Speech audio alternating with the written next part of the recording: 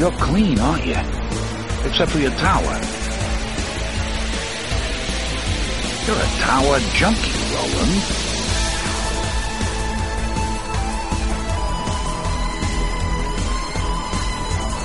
Hello and welcome to Tower Junkies, presented by ObsessiveViewer.com. Tower Junkies is a podcast celebrating the work of Stephen King with an occasional focus on his magnum opus, the Dark Tower series.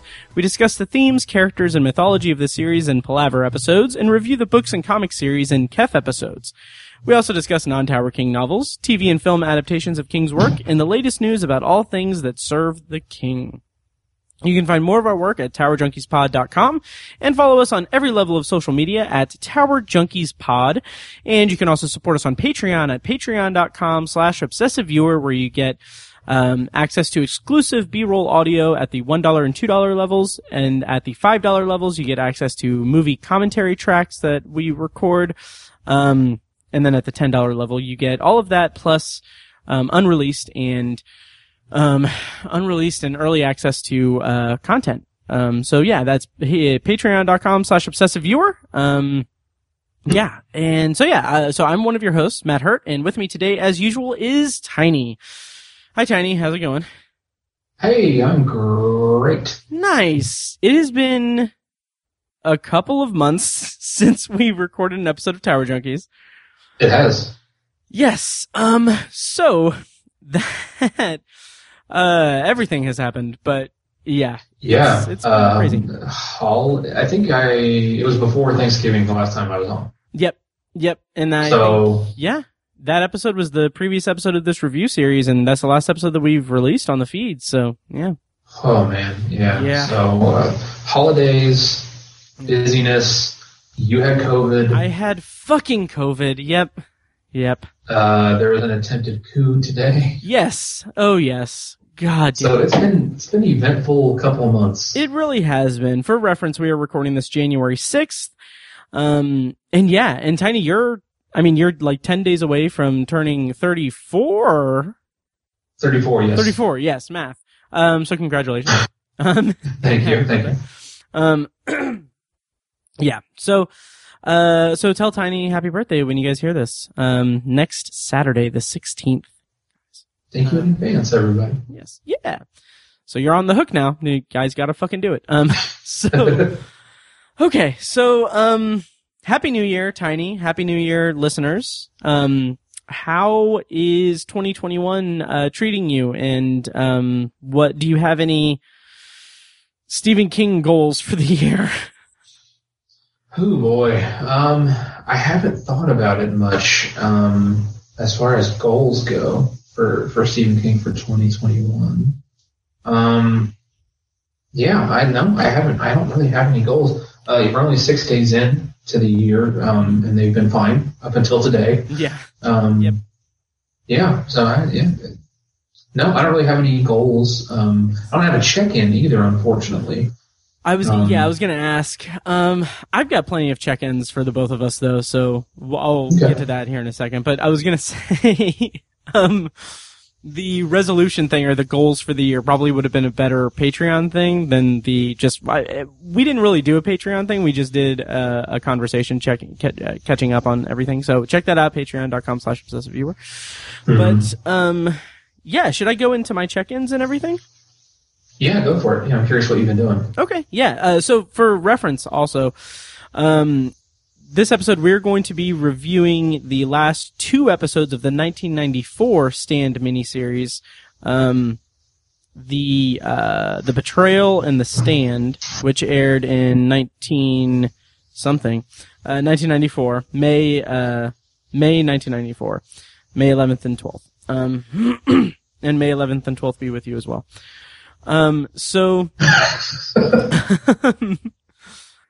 Check-ins. I have a lot of check-ins. As Tiny mentioned, I came down with COVID, and for the couple of weeks that I was out of commission with COVID and symptoms and everything, I'm okay now. I have a residual cough, so I'm sorry, and everything, and low energy, heart palpitations and everything, normal stuff. So I had some downtime, and I was off work for a couple of weeks, and I decided to like it was an interesting thing. I wanted to feel better, like mentally. So I was like, maybe I should listen to like an audiobook. Maybe I should listen to a, Stephen King audiobook. And I was like, well, I don't really know if I want to re-listen to something. So, and I don't have the attention span to listen to like a full novel when I'm dying.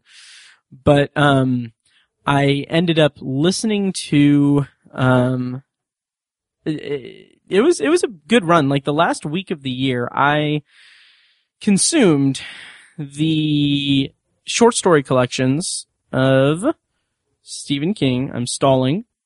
So I listened to, oh my God, this was Christmas. Like Christmas, and the day after Christmas, I finished listening to Different Seasons.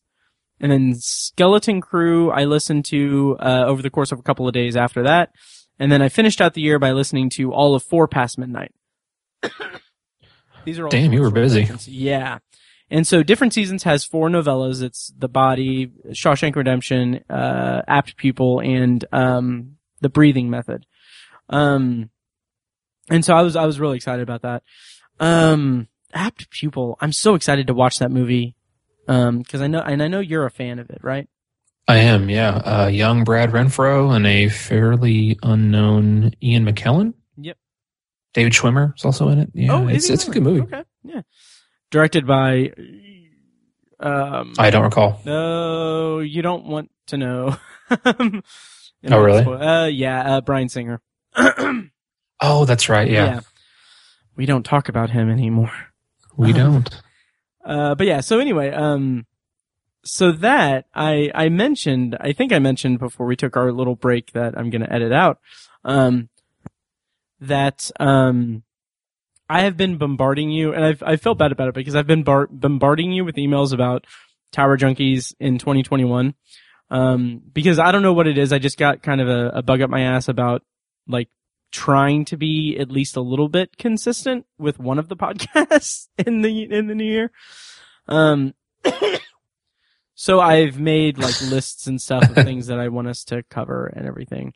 Do you have that readily available? That email that I sent? Nah, we don't have to go through all that. We don't. Yeah, about the top 19 adaptation? No. But the email that it's like, oh, hey, this is all the stuff that I want to do for Tower Junkies in 2021, even though I know that you have a lot of stuff going on in your life. I do have it. I have it right here, yeah. Okay. I was just going to ask, like, what, if anything, are you excited about? I don't want to give away, like, what is on the docket, because a year from now they're going to be like, hey, weren't they supposed to do this? And then Matt probably caught COVID again and had to put that on hold. Yeah. But if you can pick one thing from the list, that you're excited, like that you're eager to try, we can give them a peek at that, if that makes sense.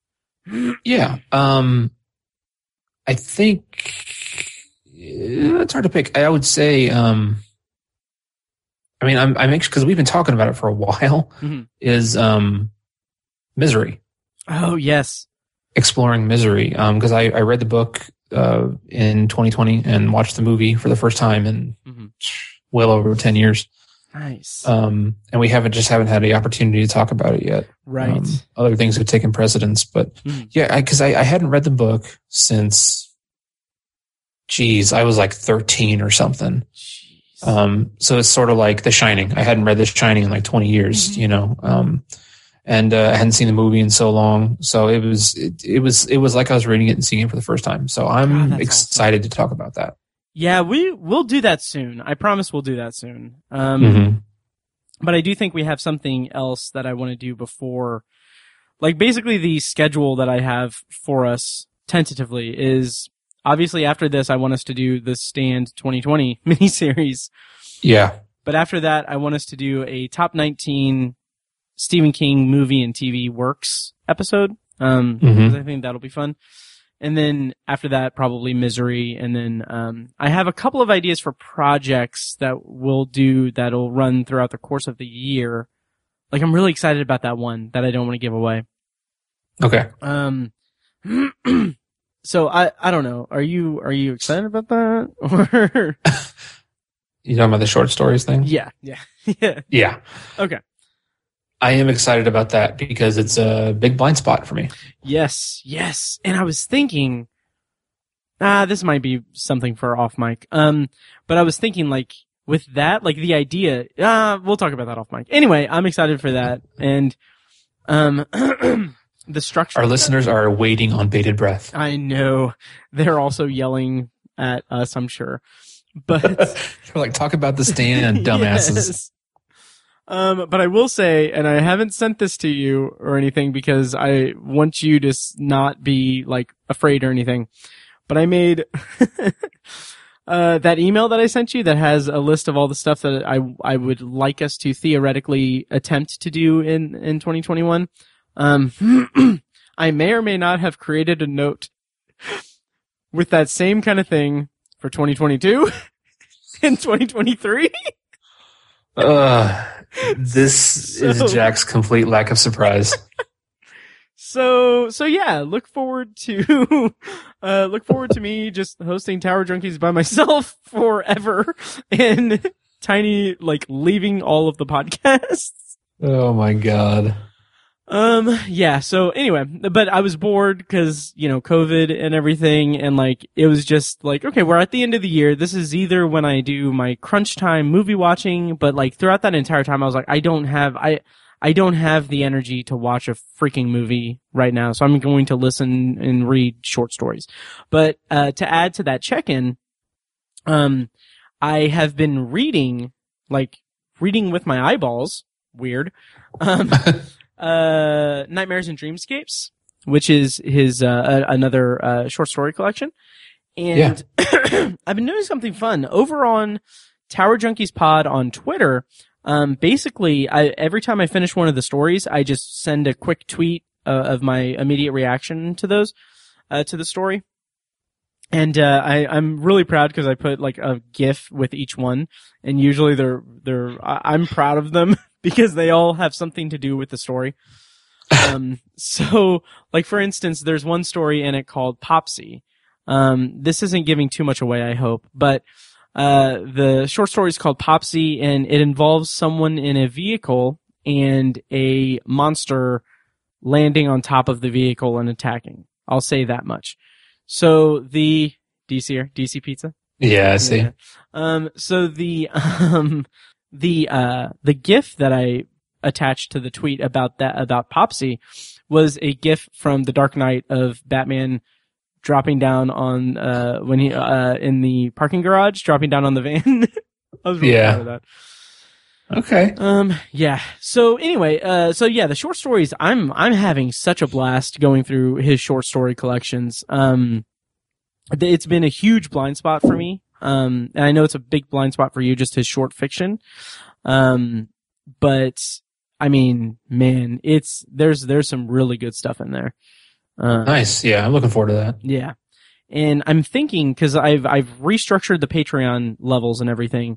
And I think that what I might do, since eventually we'll do short story collections and we'll figure that. I have it all in the master list on the website, but eventually we'll get to those. But I think what I'm going to do is for the Patreon feed, for the $10 level, I'm going to record, at some point a breakdown of my top 19 favorite, Stephen King short stories. And just kind of, just do that. And then eventually we'll do that same one when we both have 19 accumulated, on the main feed. So I don't know. We'll check that out. All right. Sounds good. Yeah. So, another check-in that I have is that I purchased the new paperback edition of The Stand, which is the 2020 miniseries tie-in edition. So, nice. Don't really have much to say about it. It's pretty cool. But is that another thing for my collection? Is that the condensed version or like the full uncut? Uncut. The original publication, the cut version, I don't think that's in print anywhere anymore. Okay, that's how it should be. Yeah. Yep. I do have a copy of that though, by the way. Oh, cool. Paperback. So yeah. Okay, check-ins. Oh, a big check-in, and then we can get into the actual episode, I promise. I did an episode of my solo podcast anthology, and this pertains to Stephen King in a unique way. I interviewed, Tananarive Due and Stephen Barnes, who they both, they co-wrote an episode of the CBS All Access, Twilight Zone Season 2. They co-wrote, together the episode A Small Town, and I had the I just tweeted at Tananarive and was like, "Hey, do you want to come on my podcast and talk about the Twilight Zone?" And she was super nice. And they were both great. It was fantastic. So if you go to anthologypod.com, that's the latest episode of that podcast, is my interview with them. It's really great if you want to hear, a married couple talking about their collaborative and creative process. It's gold. It's amazing. And also Tananarive is one of the panelists on the Company of the Mad, The Stand podcast. And Stephen Barnes was actually on episode 3 of that podcast, when they were talking about the Stand, obviously. So check that out, and links in the show notes and everything. That's really awesome. I'm looking forward to listening to that. Nice. Thank you. Yeah. I felt really bad because basically I interviewed them on December 9th, and no joke, within an hour of completing the interview and getting all the audio together and everything, that's when I started coughing. Oh man. That's when I became symptomatic. And so as I progressed through my COVID illness and everything, I couldn't find the time or the energy to put together that episode, because I had this whole idea, because I still have a few episodes of the new Twilight Zone to review on Anthology, and I went on just a brief hiatus, or a months long, but I had this whole idea, okay, well, this is for A Small Town, so I'm gonna connect this. I'm gonna put the audio of this interview with my review of on the main feed of Anthology. But I still have to review the episode before that. So what I'm gonna do is I'm gonna finish the year. I'm just gonna pump out these episodes and spend the last 3 weeks of 2020 just working on Anthology stuff and getting everything out and just being in a really good place for 2021. I finally released that episode on December 31st. And yeah, so yeah, I'm going to get back to Anthology now that I'm on the mend and getting back and everything. But it was really great chatting with them, and I want to reach out to them when I'm in a more stable, not coughing all the time place, and see if they want to come on Tower Junkies, because they're both huge Stephen King fans and everything. And if you watch A Small Town, it has a Stephen King vibe like no other. And I was all over that. I loved it. Awesome, man. That's really cool. Yeah. Thank you. So, that should do it for check-ins and everything. There's some news that I didn't compile that much, but the big news that we have is that unfortunately, Mike Flanagan's adaptation of Revival is no longer going to happen. I believe he talked about it on the Company of the Mad podcast. I haven't listened to that episode yet, but basically, from what I gathered is that he worked on making a Netflix show that's going to come out next year. Oh my God, why can't I think of the name? It's like a passion project of his. Midnight Mass, yeah. So he was working on Midnight Mass throughout 2020 and with the pandemic and everything. So I think it's just a thing where they just can't, it fell apart because, timing and everything.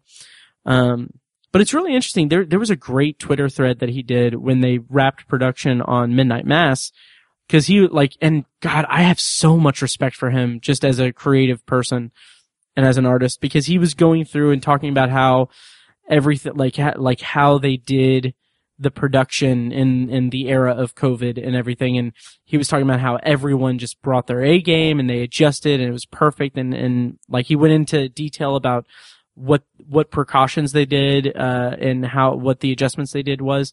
It was just, it's a really great, just behind the scenes Twitter thread. I'll find it and put a link in the show notes, but it was really cool. So I'm looking forward to that. That's awesome. Yeah. And how do you feel about him not being able to do Revival anymore? I'm really bummed because I had pretty high hopes for it because I liked the book a lot, and I think we're at the point he can do no wrong. Really, yeah. I mean, he's like the Christopher Nolan of horror. I'm a huge fan of Mike Flanagan. Yeah, I know. I get what you're saying. We'll talk about Tenet on Obsessive Viewer. But no, I'm a huge fan, a huge fanboy, and so I'm bummed that he's not going to make that anymore. But maybe it'll pop back up at some point in the future, and he'll be able to do it. Yeah, I hope so. And the kind of thing that I kept thinking about, because yeah, I mean, the content of Revival is just really great fodder for Mike Flanagan's creative eye.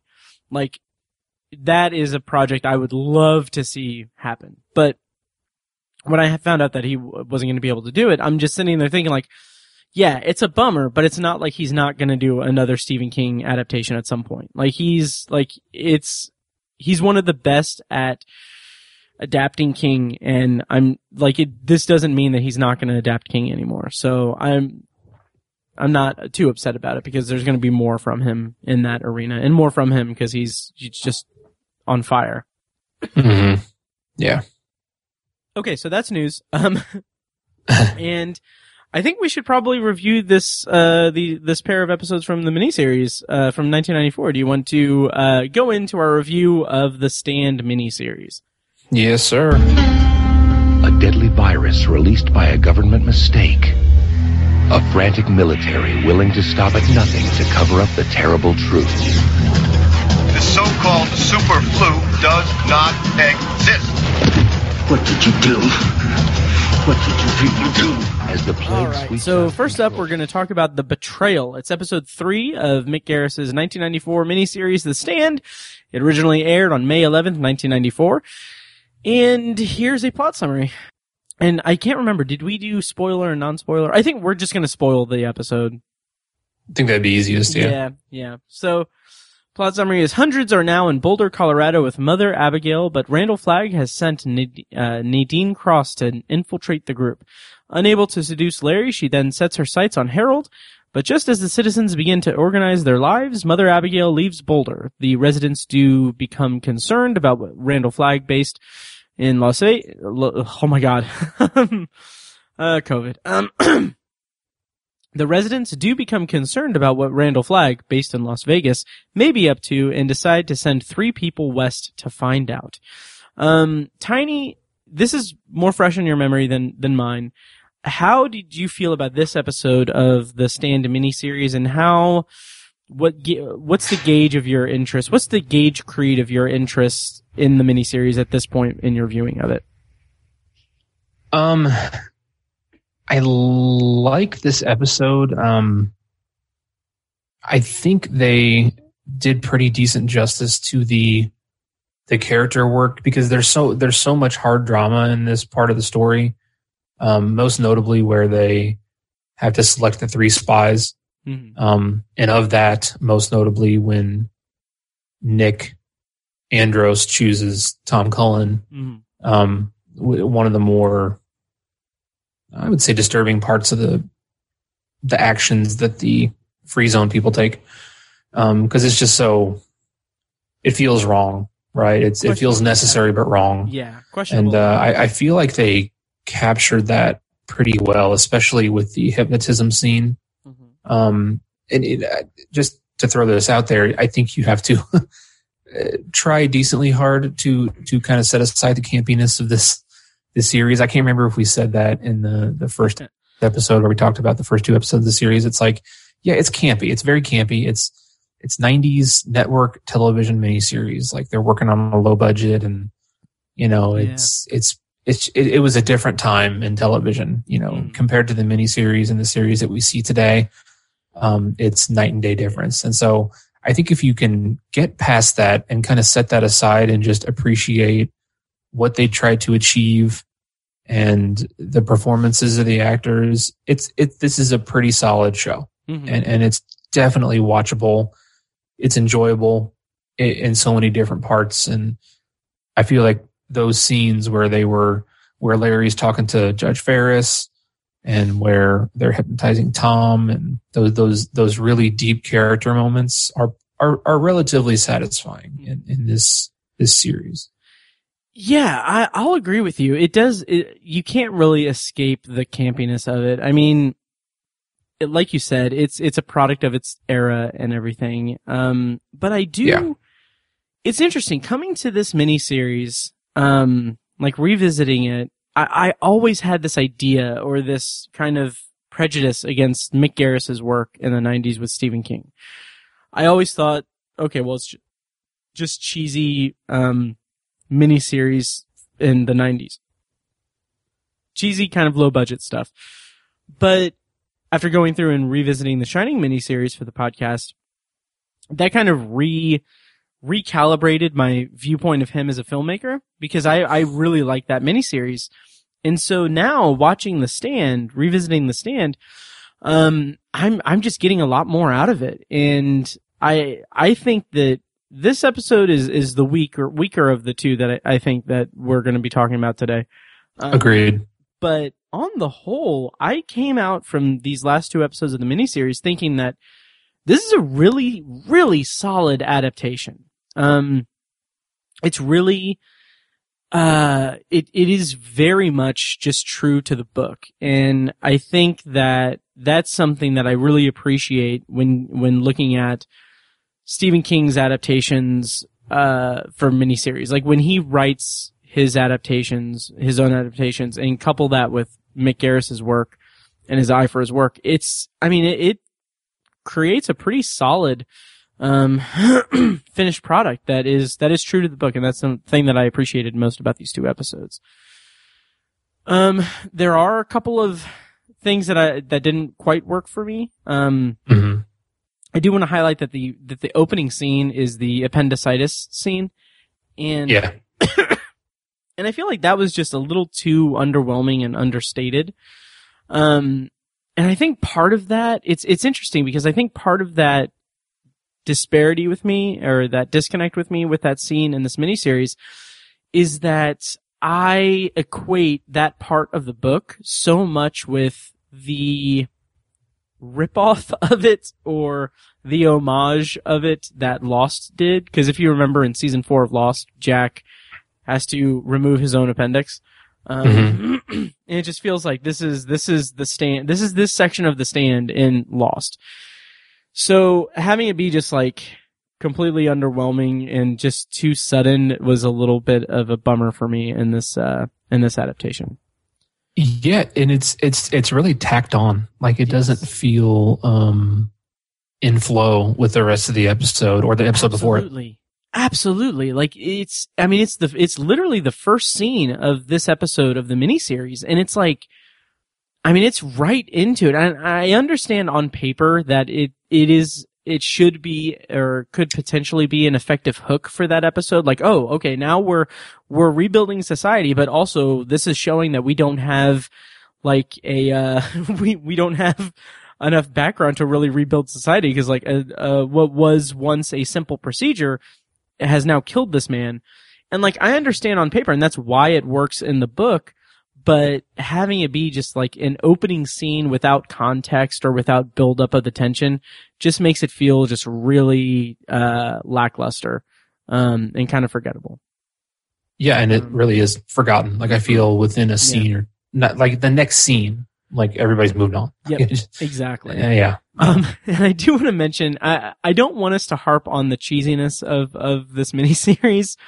But I kind of laughed and kind of scoffed at the the way that I don't even remember what the character's name is when that had the appendicitis. But when they're like, oh, I don't think they say he's burning up, but they're like, it's clear like he's, in agony and everything. But like there's like a steam effect coming off of his forehead. Like it's very much, it's like a smoke machine that's supposed to convey that he's burning up so much that like steam is rising from his skin. And I'm just like, come on, like really, like it did not work for me. Yeah. It was what's funny about the campiness is that it touches everything. Like it's a little bit of the dialogue, maybe more than a little bit of the dialogue. Yeah. Some of the performances to an extent. I'm not trying to shit on any of the actors. I think they did a fine job with what they had, but it's the wardrobe, it's the settings, it's the some of the set pieces and the sets, the makeup, special effects. Everything has a decent to very large layer of camp all over it. Absolutely. And it's just funny how prevalent it is, because I think to your previous point about the Shining miniseries from Mick Garris, I think the performance of Stephen Weber and Rebecca De Mornay transcends the campiness. I thought they were both actually really good, and I liked them a lot, like with no camp, pretty much. But I feel like pretty much every character in The Stand has at least a couple of moments of campiness, and so that's what really has stood out to me about this series since I watched it the first time several years ago.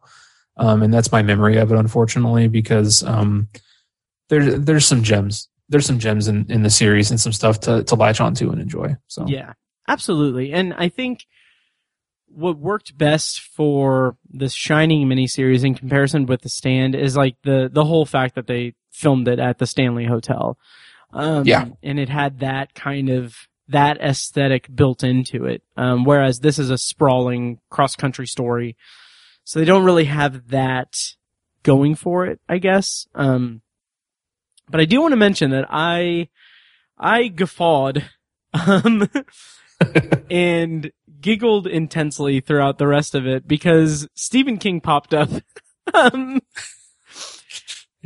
And he's the guy that picks up Nadine, or he's driving Nadine on her way to Boulder. And like, at first I was like, okay, he has a cameo in this. This is cool. And like, he's fine. Like, he's okay. He does okay. But then like, he becomes like a featured player in the show. He has like 15 or 20 lines. Yeah. I mean, oh yeah. And it was really charming to me. I enjoyed that aspect of it. Yeah, it was funny. I had only remembered him in not to jump ahead or spoil it, but in one of the final scenes where Stu comes back. Like that's the only time I really remembered him in the series. Okay. I forgot that he had his role was that much more significant than that. Right. Yeah, I agree. I didn't remember any of it from his cameo. I'm not even sure if I saw these two episodes previously. This might have been the first time I watched them. Yeah. But yeah, and there are some good elements in this episode that I want to give credit to Mick Garris and the production and everything, because there's some really cool like artistic things that happen. Like the shot of all like the kind of caravan of people arriving in Boulder, just for, even though we kind of criticized the setting and everything, in comparison to The Shining having the Stanley Hotel as a kind of fallback on the tone, this sprawling story, like seeing a caravan of people arriving in Boulder and lining up to meet Mother Abigail, like the sense of community that like we know forms, but like this is the first inkling that like, oh, they're gonna build a community, they're gonna build a society, they're gonna rebuild society. Here, like that just felt really, I was very engaged with it. I was very much enjoyed, that aspect of it. Did you did you feel that, or how did you feel about the kind of community aspect of this episode of The Stand? That's like one of my favorite parts of the book is the building and forming of the free zone in Boulder. And, I feel like it was pretty brief in this episode. It's 20 to 30 minutes, if that, really, with the exception of the town meeting. I thought that was pretty nice. That was relatively well done. And I know it was cheesy, like even in spite of the campiness, it was cheesy where they all like sung the national anthem and everything. Yeah. But, I did enjoy the part where, Nick Andros like had his hand on Ralph Brentner's chest and was like feeling them singing it. That was sort of touching. That was cool. I like that. But I liked that part of it, but everything else just felt so rushed. Like the clearing of the bodies. Yeah. The turn off committee, the getting the electricity back on, all that stuff was really brief. And I understand it. Like I'm not faulting it for that. You have to edit somewhere and condense things somewhere whenever you're adapting to television. But just the fact that it's one of my favorite parts, I was a little salty over. I can understand that for sure. It does kind of leave a little bit to be imagined. I understand on paper the structure of this miniseries. I understand like, okay, this episode is where we're going to allocate as much time as we can to building the community and building the Boulder Free Zone. Yeah. And then, well, and even in addition to that, another rushed part that sort of follows that is Nadine coming to Larry and their moment, which I thought was fine, was decently well done. Where he rejects her, and then she goes to Harold, and Harold just so quickly makes the decision to set the bomb and kill these people and go join Randall Flagg. And I understand that in the book and in this series, several things have led to that moment, but it just felt really rushed and just, it was a little unsatisfactory. I definitely agree with that. That feels so much more. It feels like in the miniseries, it's handled so matter of factly. Like this is something that needs to happen throughout to push the story forward and everything. It doesn't feel like an organic thing that builds up through the tension. It feels just like absolutely. Yeah, it like I agree with you. It definitely feels too brief. And it also kind of undercuts. I feel like there should have been maybe a couple of scenes more to fix it, where to show his conflict with it, because it essentially just turns into just this asshole boyfriend to this girl. To Nadine, like the whole, I'm building bombs and stuff. You leave me the fuck alone or whatever. And it's too brief and too, quick. But I will say. Go ahead. Sorry. One of the cool things about his character evolution in the books is I think he develops that sort of, empty smile that he carries around the town. Harold does. And he's really like dead inside and just completely lost any personality or charm that he had, and he's just putting on this face, and he's literally practicing smiling in the mirror, and that's all very disturbing in the book, and it's a huge part of his character's evolution, and it's basically missing from the series, which I think is a bummer, but maybe is a good thing, because the actor, Corin Nemec, I don't know if I'm saying that right. He's not very good. Sorry. He's not a great actor, and there's not a lot for him to work with. And so I feel like him doing some of that stuff where he's like practicing smiling in the mirror would have been wicked campy and cheesy. It would have been pretty unbearable. So maybe it's a bit of a silver lining in this case, but I was bummed that it wasn't there.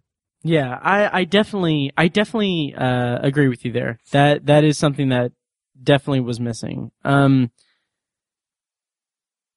kind of pivot from that, there's the scene where they turn the power back on. I really appreciated, because I feel like there's this artistic kind of duality to that. There's a juxtaposition of the power coming back on, and then like before they decide like, okay, well, we need the turnoff committee or whatever. I don't even know if there's a scene where they decide that, but before they decide to go turn everything off, just there's this very brief montage of like the laundry machine kicking on, and it's a beautifully constructed set of shots, because it's just showing the power returning, and then it's just juxtaposed with the dead bodies in each scene. Like, these are the people that just dropped dead in the middle of a chore, like doing laundry, and she's just like, okay, it's in the washer, and then the power comes back on and it just starts back up. I really like that juxtaposition. I think that's kind of cool to see that the progress of the Boulder Free Zone in contrast to the just complete devastation of the world. I thought that was a really cool visual element to the episode. That's true. That was fairly well done. Yeah.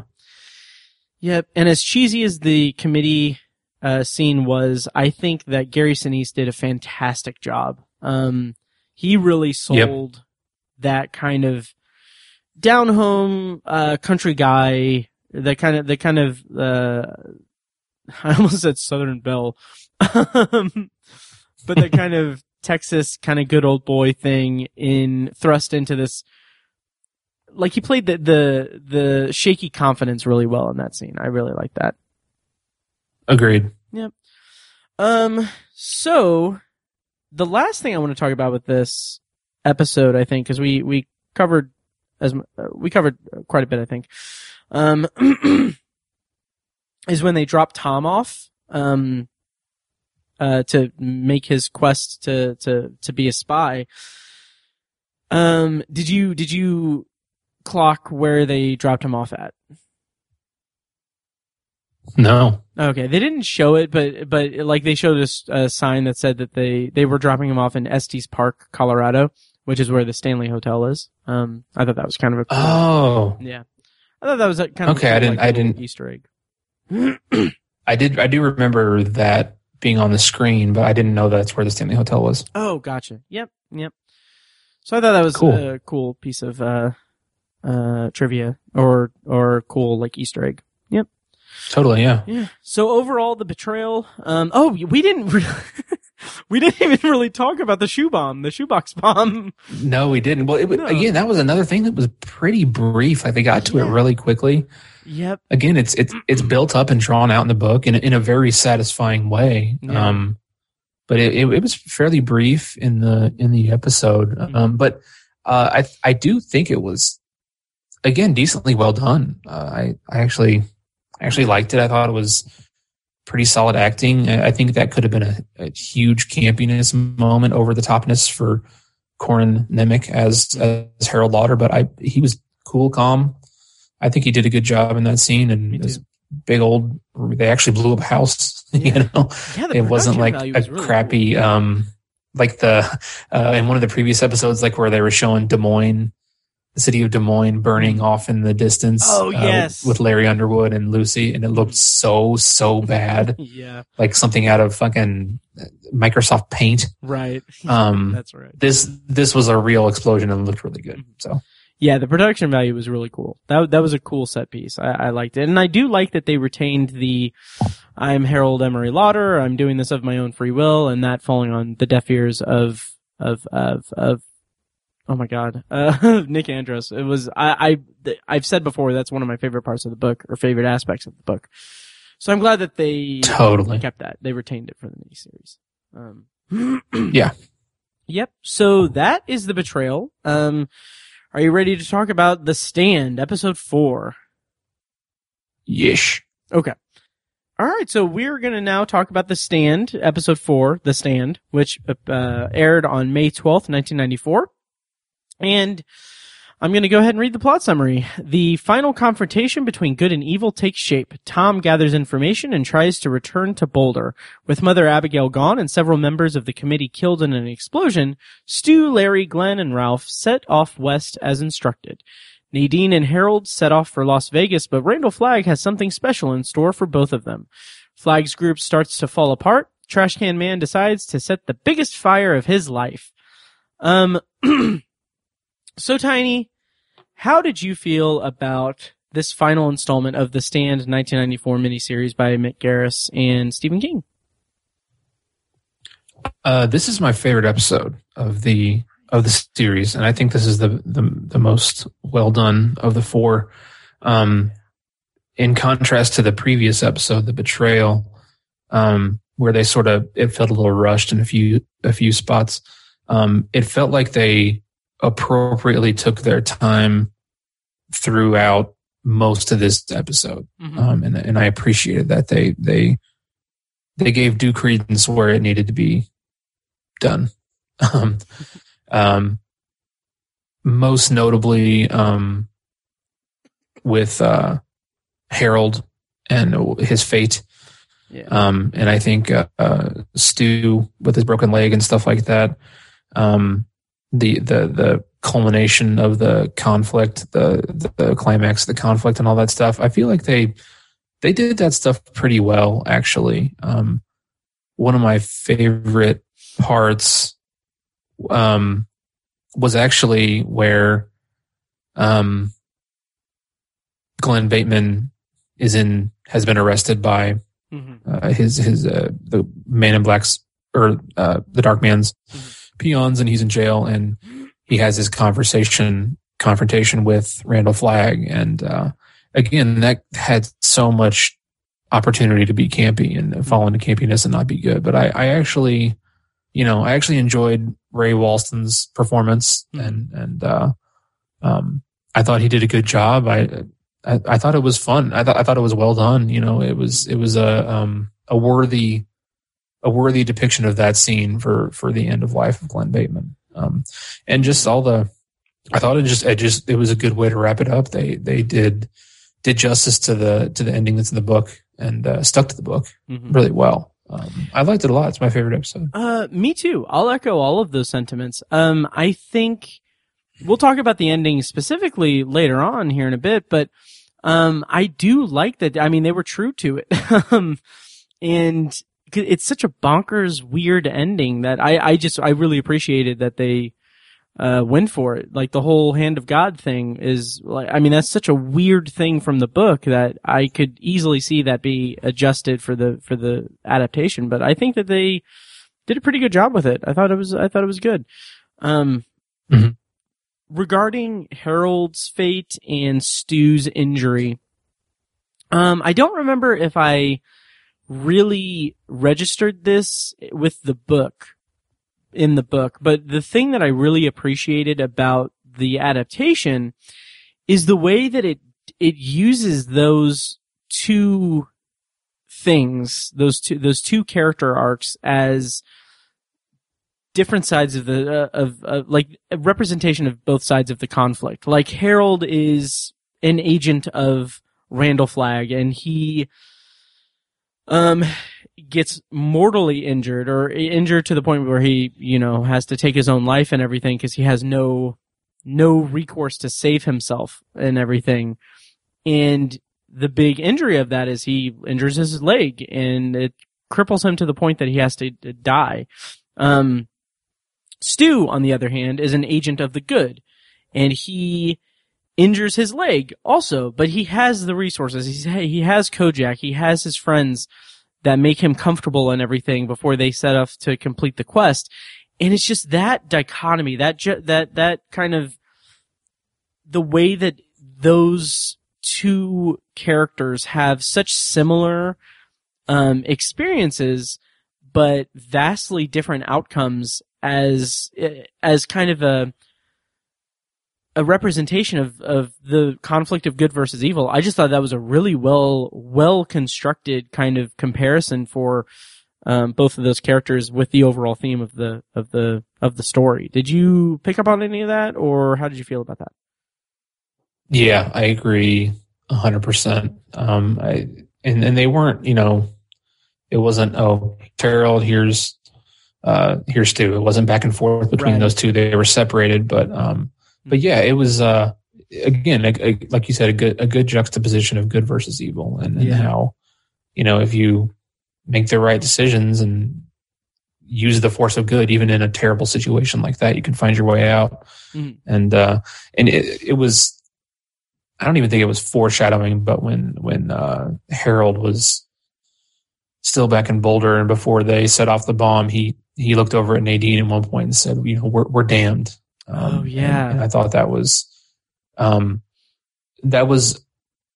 in a way, he was kind of giving up in that moment. Yeah. And he was not really, he wasn't the same industrious Harold and clever really brilliant Harold from the first, half, 2/3 of the book. Yeah.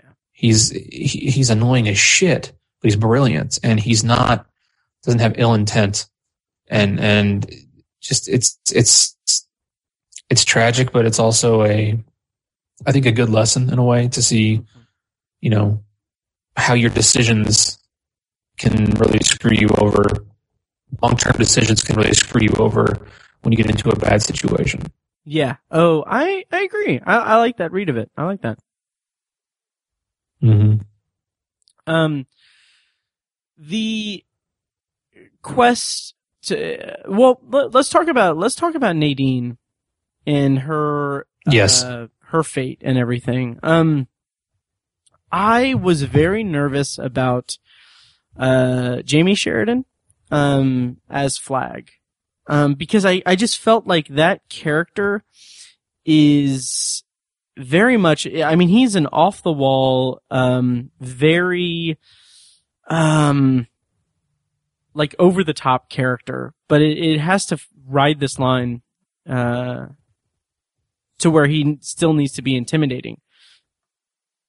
And I think that where the miniseries does a really strong job of depicting him is in the way that he treats Nadine after they finally meet, and the kind of as effective but still kind of goofy as the face changing effects were, where they show like his true form and everything.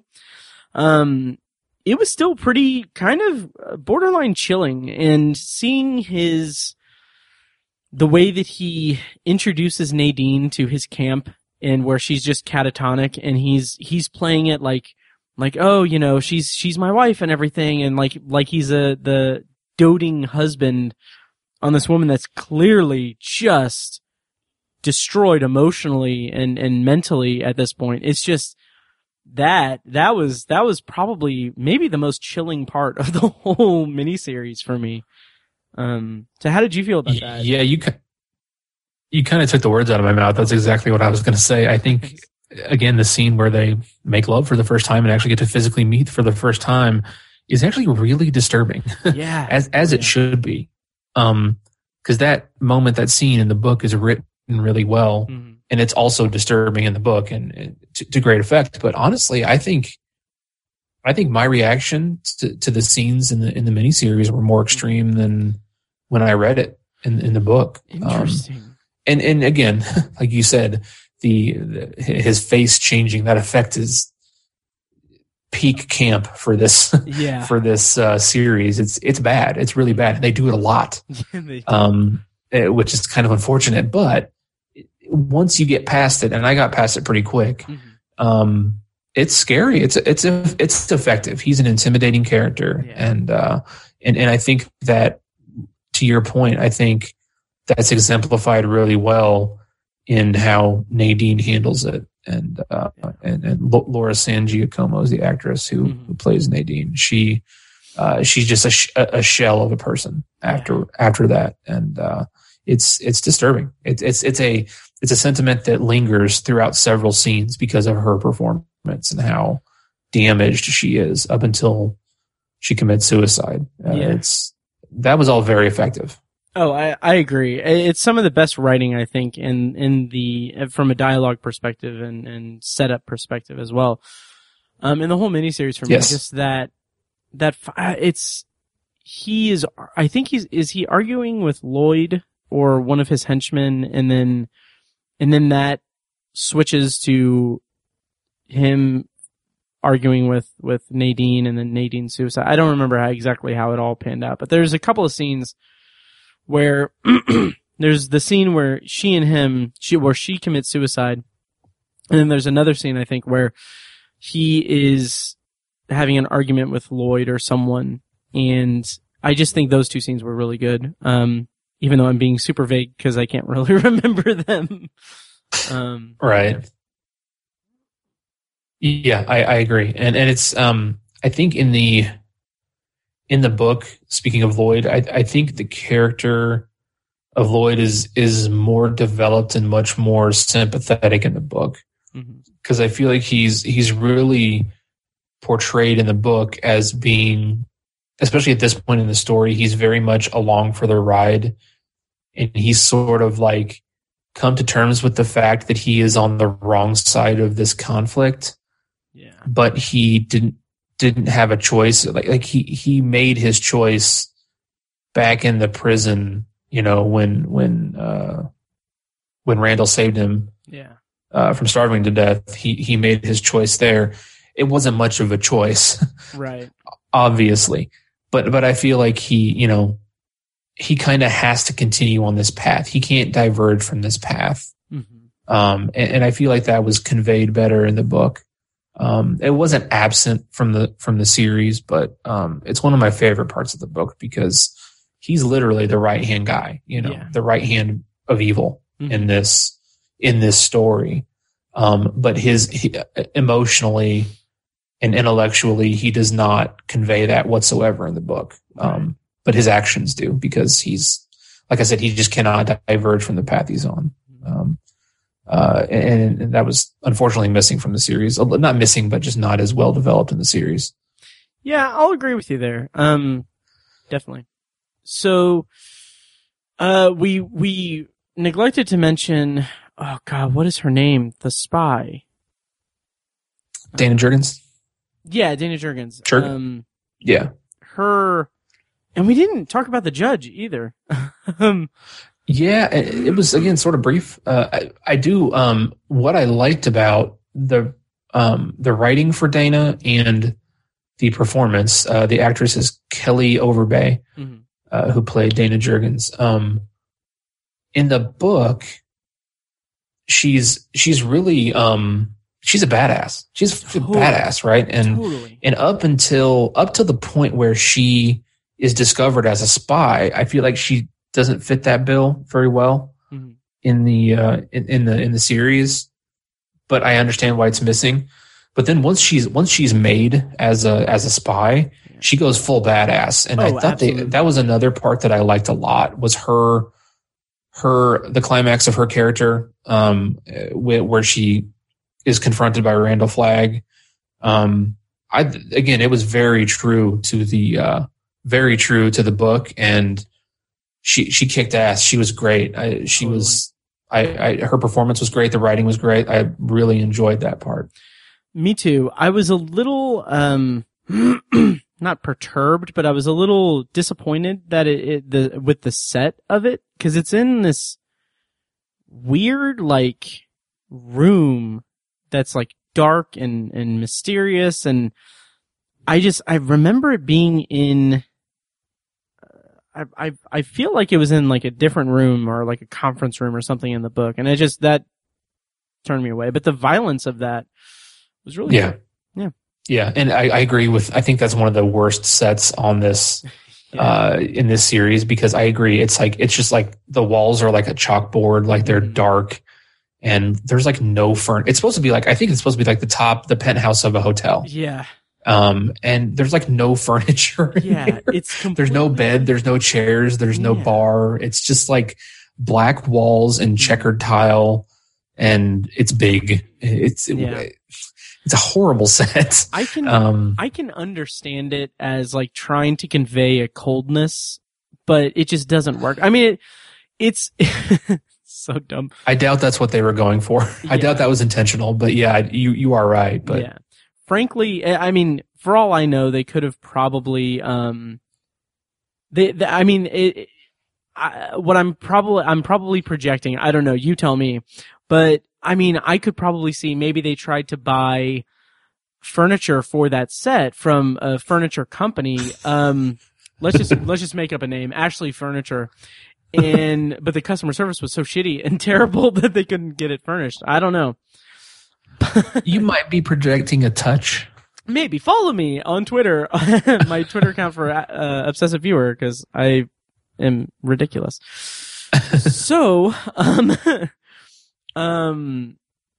yeah. Oh God. Anyway, and also check out Patreon. So, yeah. Do you want to talk about the climax, the bomb, and everything? Yes. I love it. Like, I mean, it looks, I have an affinity for seeing Vegas in like in a movie or show, because I've been there a few times, and it just looks really cool. And like the set design was really cool. I like that. So how did you feel about the ending there? I agree with that. I think that's one of the sets they actually nailed and hit it out of the park. With the pseudo crucifixion thing with Larry and Ralph or Glenn. Ralph Brenner.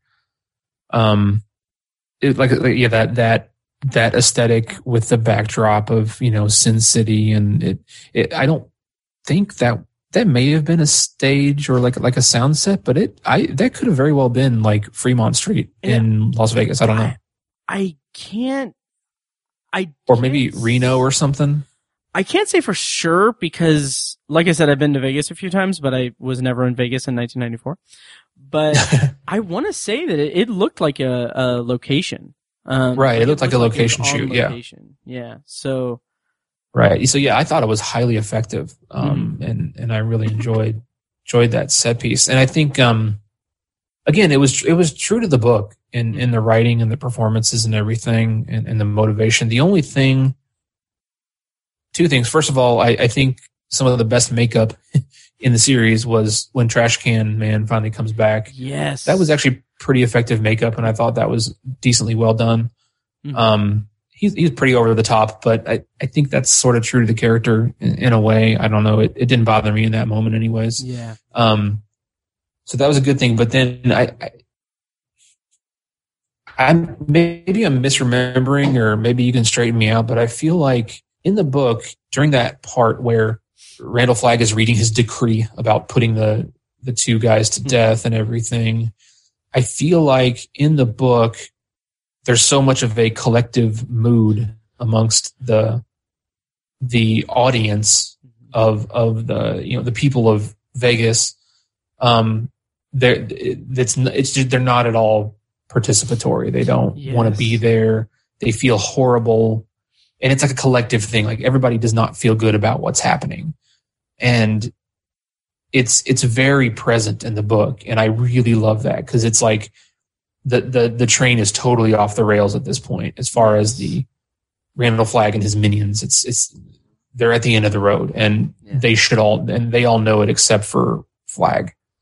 And I feel like that was not very present in the series. Like the audience and the crowd was very into what was going on. Well, for the most part, into what was going on, with the exception of Whitney speaking up at the end, and then he gets hit with the lightning bolt and shit like that. But that was the only mention or the occurrence of that collective thought that didn't seem very collective. And it's unfortunate because I think it's a really great part of the book, and I really love that part of the climax and of the book. And it was, I don't want to say it was entirely absent, but it was nowhere near as prevalent as in the book, and that's sort of a bummer. Yeah. Did you pick up on that or feel the same way? I picked up on it a little bit because I think they kind of condensed it all into Whitney's character, and I appreciated that, but it is a part of the story that's much like the kind of committee meetings and everything in the previous episode needs to be fleshed out a bit more than what they had time for. So yeah. I appreciate that they had that, and that it is at least in the miniseries to some extent, but I'm hoping that this new adaptation kind of rectifies that.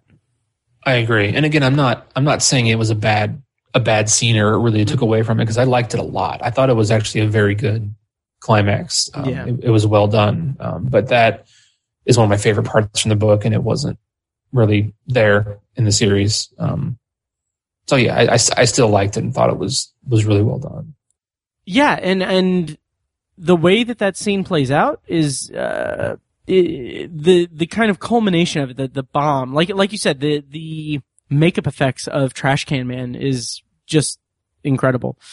But I really enjoyed how much it stuck to the book and how it actually went for it with the with the bomb and the hand of God. I appreciate that. So how'd you feel about the actual like final end of everyone? Yeah, so another part of it that I didn't mention, that's sort of ironic is the open faith of Ralph and Larry in the basically from the point that they get arrested on the road to when the bomb goes off and they die. I actually really connected to it and really appreciated it, which is ironic because I've said it before, I'm an atheist and I'm not a religious person at all. But the character of God in this story, in the miniseries, in the book, is obviously real and is very convincing and is a force for good and, is present, physically and metaphysically in the series. And so I think it's really, I just really attached to the way that those two especially latched onto that faith, and it got them through, like, just putting myself in their shoes. Like, that would be awful. Like, right. You're literally about to be ripped into pieces, and they're very level-headed and totally just in the moment, and they never lose faith for a second. Yeah. And they captured that pretty well in this series, and did a really good job with it. To the credit of the actors and the writers and everybody, I enjoyed that a lot. But yeah, the whole, I feel like the whole hand of God thing is it's one of the more controversial parts of the book. And I'm sure we talked about, I can't remember exactly what we said in our review of the book. But I kind of, as far as reading it in the book, I made peace with it. And I think the first time I was kind of like, I don't really know what he was going for there. And the imagery of it didn't sit great with me. I didn't hate it or anything. I don't think it's one of his terrible endings or anything like that. But I don't think it was the best bow to put on the story. But I guess the visual of it and seeing it in the series, I haven't seen this series in at least 10 years. So it was sort of like watching it for the first time. It felt like, I actually didn't mind it. I don't know if I go so far as to say I really liked it, but I sort of liked it. I guess, if you can get past the campiness again and the crappy CGI, I thought it was actually kind of cool. The sort of light hand of God made of light was sort of cool, and how it wrapped its hands around the bomb and set it off. With modern CGI and a better budget, maybe it'll, if they go that route in the new series in 2020, I think it could be pretty effective. And I really sort of liked it. I don't know. I'm actually not really sure how I feel about it clearly. But yeah, I thought it was pretty decently effective, actually. I can definitely understand that perspective. I remember I liked it a lot more in the book. I'll say that. However, I like I said, I like that they incorporated it into this. Yeah, I didn't have any problems with it really. So I'm curious how they're going to handle it, if they're going to handle it in this new miniseries. So yeah, I'm curious myself, because I could see them putting to use my analogy from a minute ago, to put a completely different bow on it and do their own thing, because it is notoriously controversial or panned by a lot of King fans, an ending that a lot of people don't like.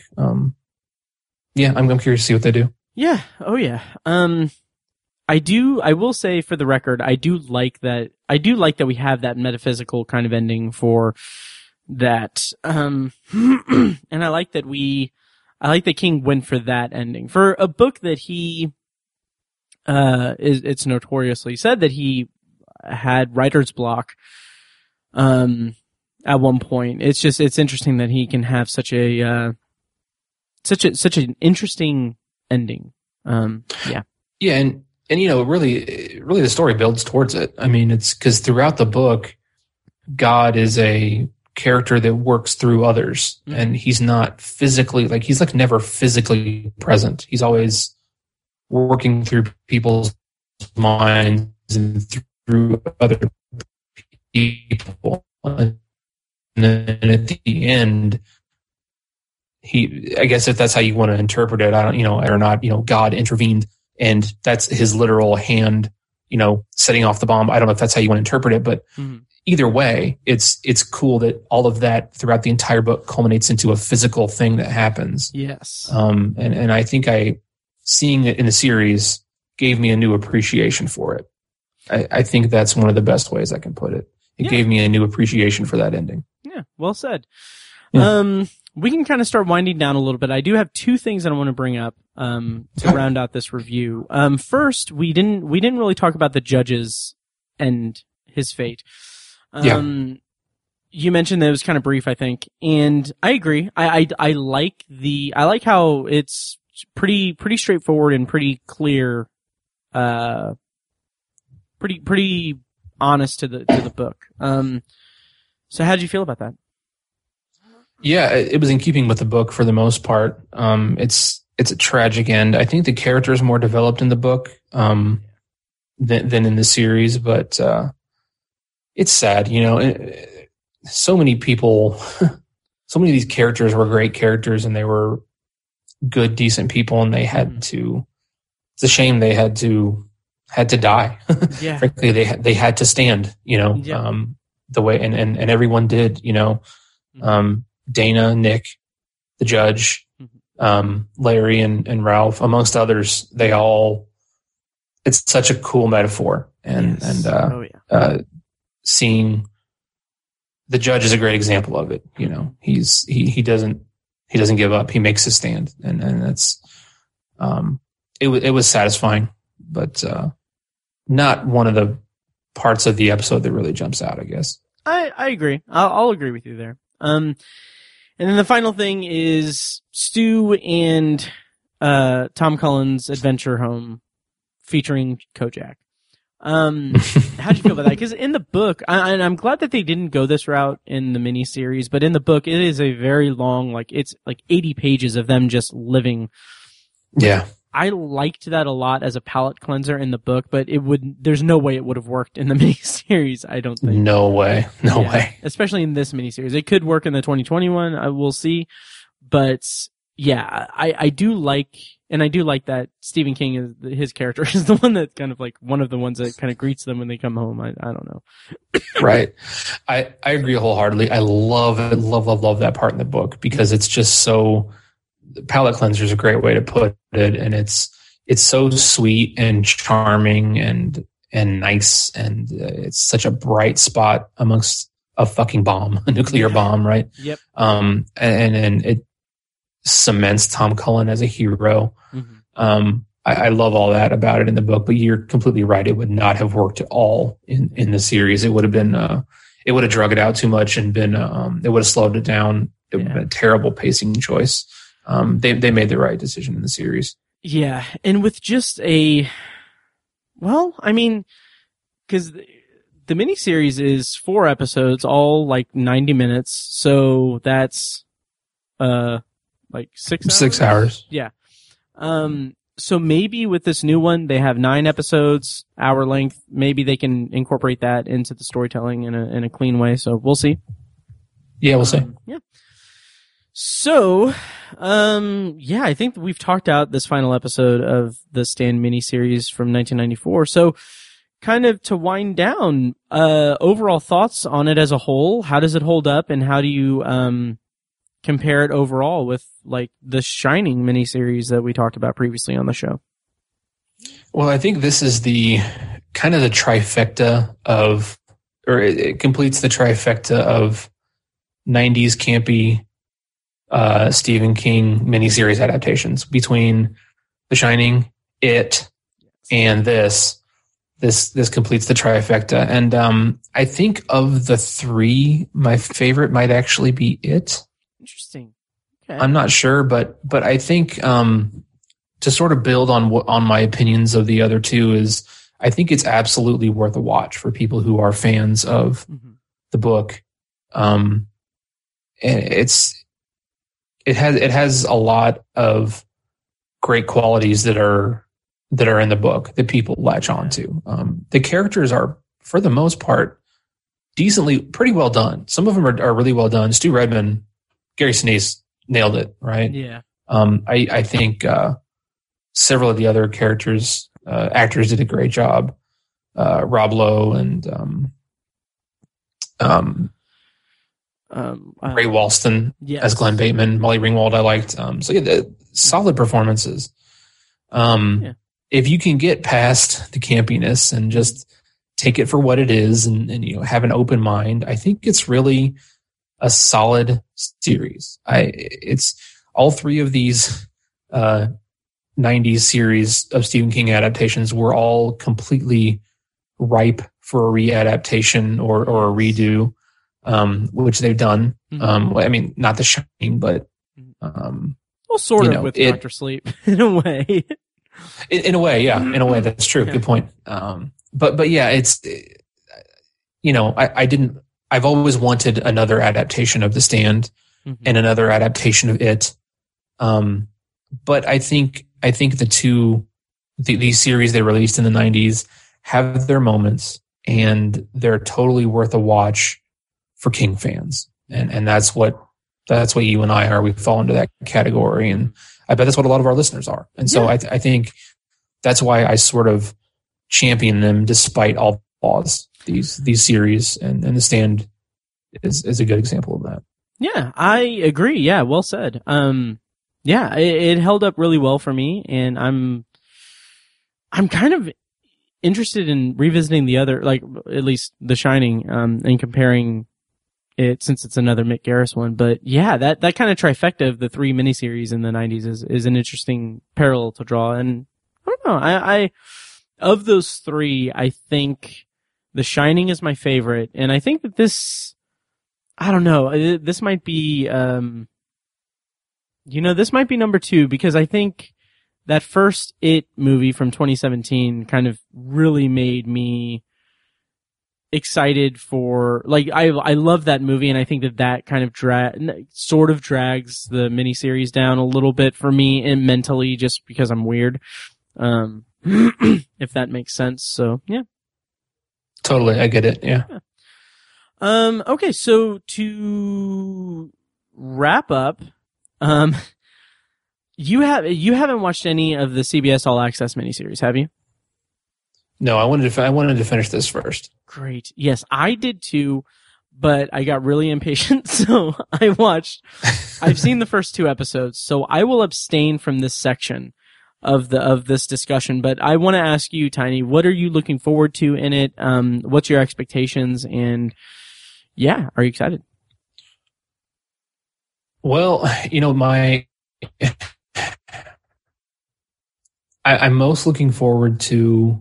I think they hit the casting pretty well. Like, I think they nailed that pretty well. I like all the cast they got. I can't speak to the production, direction, writing side of it that well, but I'm really ecstatic about the cast. Nice. And I'm also not crazy about where it's the distributor. I've said my piece about CBS All Access. I would have loved to see it on, obviously HBO, Showtime, Netflix, Amazon, Hulu, whatever, as opposed to CBS All Access. But I'm optimistic about it. I think they have. I would almost be so cynical to say that I think they have nowhere to go but up after the Stand series from the 90s that we just discussed. But who knows? Who really knows? But yeah, I'm really just looking forward to the cast. I think in the last episode we did, I talked about how one scene that I'm so looking forward to is Glenn Bateman and Randall Flagg having their confrontation, being acted by Alexander Skarsgård and Greg Kinnear. Yes. I really want to see that. Me too. Me too. And I hope they don't screw that up. Same here. But yeah, so there's a lot I'm looking forward to with it. I'm definitely optimistic. Nice. I'm looking forward to watching it. I'll probably start watching it this week. Sweet. Nice. Yeah. And I was going to ask, so I'll abstain from saying my thoughts because I've seen the first 2 episodes. My question is, in the dossier I have for Tower Junkies podcast and everything, I have it broken down. I believe I have it broken down to that we would do reviews of 2 episodes for each episode of the podcast. So we would do a review of the first 2 episodes, then 3 and 4, 5 and 6, 7, 8, and then do a wrap up episode with episode 9 and our thoughts. But I want to pivot, or I want to ask you, should we do, since it's aired 3 episodes and the 4th episode is airing tomorrow, should we do 3 episodes each episode of the podcast so that we can knock them out in 3 episodes? If that makes sense. Yeah, that's probably a better idea. Okay, nice. So we will do that, and I will update the master list on towerjunkiespot.com. Yeah, I think that'll just about wrap us up. I do want to ask one thing to our listeners specifically. As I've said, I am very much excited about potentially doing more Tower Junkies stuff in 2021. And my question is, since the format of the show is that we don't adhere to a strict chronology of recording the reviews and everything. Like, we're not going chronologically through his work and his adaptations. So we do have a lot of episodes to cover in general. But there is a group, I have endless notes for this podcast, but what I want to ask to our listeners is there is a group of episodes that are, or a group of novels, excuse me. There is a group of novels from Stephen King that has one adaptation that we will cover as part of the podcast. So we've already said that we're going to talk about Misery coming up soon, but I want to pose this question to the listeners, and I want to post this on social media and everything to get a thing. But of the novels that I'm about to recite, what novel and movie do you want us to work on covering at some point in 2021? Are you cool with me posing this question, Tiny? Yeah, go nuts. Okay. So here's a rundown of it. I think we'll probably each say what we personally would like to cover, but then we'll defer to the aggregate of listeners as they come in and tell us what to do. Okay, so the novels with their adaptations. We've got Firestarter, Cujo, Cycle of the Werewolf, The Dark Half, Needful Things, Dolores Claiborne, Dreamcatcher, and Cell. Okay, so let me read those again. Firestarter, Cujo, Cycle of the Werewolf, The Dark Half, Needful Things, Dolores Claiborne, Dreamcatcher, and Cell. I will put a link in the show notes. I'll put all this in the show notes and everything. So, of those novels, what would you, listener, like us to cover, to prioritize covering in 2021? And Tiny, which of those would you like us to cover in 2021? Well, are you most interested in covering? I'll send you a screenshot. The 2 I'm most interested in? Yeah. Okay. The 2 that I'm most interested in covering would be Needful Things and Dolores Claiborne. So Needful Things because I still don't think I've read any stories of Stephen King that are like set fully in Castle Rock, unless I'm misremembering. But most of the Castle Rock stories are just a blind spot for me. And I've heard those are good. The book and the adaptation are both good from what I've heard. And then Dolores Claiborne, because I've heard they're both great, and Kathy Bates. I want to see Kathy Bates again. After having watched the Misery movie recently, she's just fucking amazing. So yeah, those are the 2. Least looking forward to is Cell. Because the book is it's fine, whatever. But the fucking movie. So I fell asleep during it in two different viewings. Oh, I don't think I finished watching it. Wow. the first time I tried to watch it, I fell asleep like 20 minutes in, and then the second time I tried to watch it, I fell asleep like 40 minutes in. I don't think I finished it. Jeez. I'm not looking forward to that. Okay, so funny story about Cell in particular. I had an interaction on Twitter. So as I said previously, I've been tweeting my thoughts on each of the short stories that I read in Nightmares and Dreamscapes. And one of our listeners, Jason, so there's a story in Nightmares and Dreamscapes called Home Delivery. And I'll just read my tweet about it. So Home Delivery, it's a story about a pregnant woman in a post-apocalyptic world. And my tweet is, Home Delivery, as a Stephen King fan and a fan of zombie fiction who really didn't like Cell, I'm so glad this compelling, violent, and visceral zombie story exists in King's work. And so Jason replied and said, as a fellow King and zombie aficionado, the only zombie take worse than the Cell book was the Cell movie adaptation.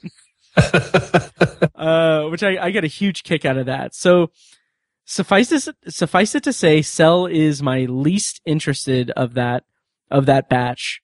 And I would say the most interested I am of that batch of novels and movies is Needful Things, actually, because kind of the antithesis to your reasoning for it is because I have been going through the short story collection. So many of those short stories take place in Castle Rock and kind of explore that town. And in fact, the novella in 4 Past Midnight, The Sundog, it's the only story where Pop Merrill is a character, and he's one of the main characters of it. And I didn't mention this in the check-in or anything, but as I was reading that story, it just, in comparing that to the other Castle Rock stories and the short fiction that I've read of King the last few weeks, just, it makes me feel like even more appreciative and impressed by the work that went into making Castle Rock the TV show, because it's so, like, the way King writes the town and writes like this kind of timeline or all of these events that happen in Castle Rock. It's not like a huge like unifying thing. It's not like he's building Midworld or anything, but it is this place that I really enjoy dipping into when it comes up in a story. And, and Needful Things, to kind of bring it back to this list of potential episodes for 2021, Needful Things is billed as the last Castle Rock story. And I'm really excited to read it, and review it. So those are my picks, or that's my pick. Needful Things and, Cell for the one that I don't want to do. Yeah, for the cool. what? Go ahead. No, I was just saying, cool. Yeah, it's funny how we sort of agreed there. Yeah. I will say my wild card pick of the bunch is Dreamcatcher in a weird way. Okay. Yeah, because I listened to Dreamcatcher last night, or not last night, but last year. And, it's not good. But it would be fun to review that and the movie, because I haven't seen the movie since we were teenagers. And, and then my closing thought of the batch is I also will co-sign for Dolores Claiborne, because I think that'll be interesting since we've covered Gerald's Game as well. And those are kind of two interesting and somewhat, I think they have some kind of connection, like a location connection as well. So, okay. Yeah. So anyway, I will post this on the Facebook page at facebook.com/TowerJunkiesPod and on the Twitter account at TowerJunkiesPod, and also detail it in the show notes of this episode. So let me know what you think, or like contact me, tweet me at TowerJunkiesPod, or email matt@obsessiveviewer.com, or, whatever, but comment on Facebook, you know how to reach me, and I will aggregate all of the votes and I will make us prioritize one of these for 2021. Sweet. Yeah. All right. Well, I think that'll do it for this episode of Tower Junkies. Once again, please check out our Patreon page. We chatted for a while, on this one, but patreon.com/obsessiveviewer, $1 or $2 per month gets you access to over 100 B-roll audio episodes that we record before we record an episode of the podcast. So that's built up to over 100 recordings. Most of them are 15 minutes to 45 minutes even. So, I mean, it's well worth it in my opinion, because some of it's pretty good. And then $5 gets you access to all of that plus commentary tracks that, I have a personal goal for 2021 to record more commentary tracks for the Patreon. So I just last night recorded and uploaded a commentary track for 2007's Superbad, as part of a project that I'll just say it. I'm hoping to go through as many of my top 25 favorite movies of all time, and do commentary tracks throughout 2021 and 2022. But also for Tower Junkies listeners at the $5 level, what I'm hoping for, and I shouldn't say this because I know that I'll fall behind and everything, but my goal for 2021 is to do a Stephen King adaptation commentary track and release it on the Patreon page for the $5 reward tier, on the 19th of every month. So we'll see. I don't know if that will come to fruition, but all of that content is going to be available on the Patreon page for $5 per month. And then $10 gets you access to unreleased audio, like full episodes, and early access to episodes as well. So all of that, I'm looking forward to doing more Patreon stuff for all of the podcasts over at patreon.com/obsessiveviewer. So check it out. Tiny, do you have any closing thoughts for our dear listeners out in the internet world? No closing thoughts except that it's great to be back. Yes, awesome. I agree. Me too. So that'll do it for our 1994 miniseries review of The Stand. Next up, we're gonna dive into the 2020 one. I'm probably gonna watch episode 3 tonight, maybe. I'm so excited because I've been holding back on that. So I'm pretty excited about it. So anyway, that'll do it. Thank you guys so much for supporting us, and long days and pleasant nights. And may you have twice the number. Nice.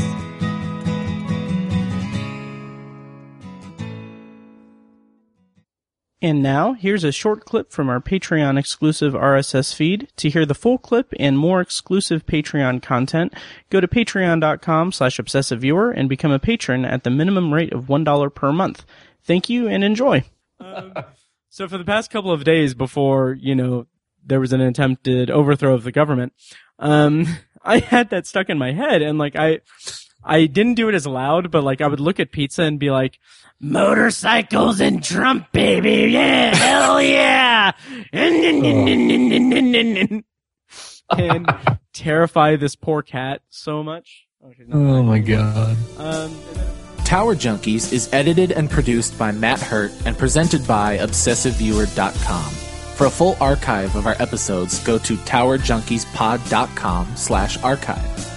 You can also like our Facebook page at facebook.com/towerjunkiespod and follow us on Twitter at towerjunkiespod.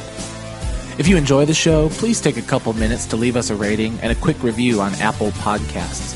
This is the easiest way to support what we do, and all it costs is just a little bit of your time. If you'd like to donate to the podcast, you can make a PayPal donation at towerjunkiespod.com/donate, or support us on Patreon for recurring donations and access to commentary tracks and B-roll audio recorded exclusively for patrons at patreon.com/obsessiveviewer.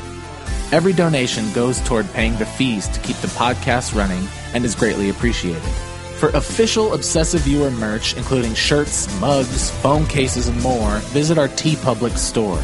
You can find a link to the store in the show notes of this episode and at obsessiveviewer.com/donate. Or you can simply search for Obsessive Viewer at teepublic.com. For information about our annual live event showcasing short horror films from local filmmakers, check out shocktoberInIrvington.com. And for an archive of all our events, as well as news about potential future events, head over to obsessiveviewer.com/live. For more podcast content, you can find our flagship movie and TV review and discussion show, The Obsessive Viewer Podcast, at obsessiveviewer.com and on Twitter at obsessiveviewer.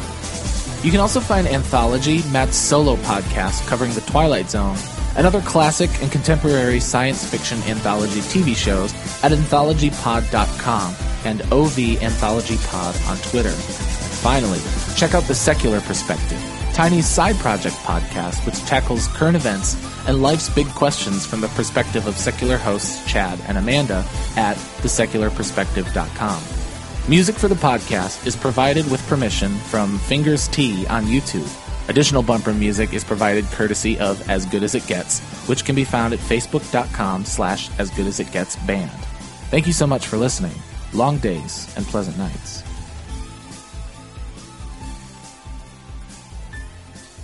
Kitty!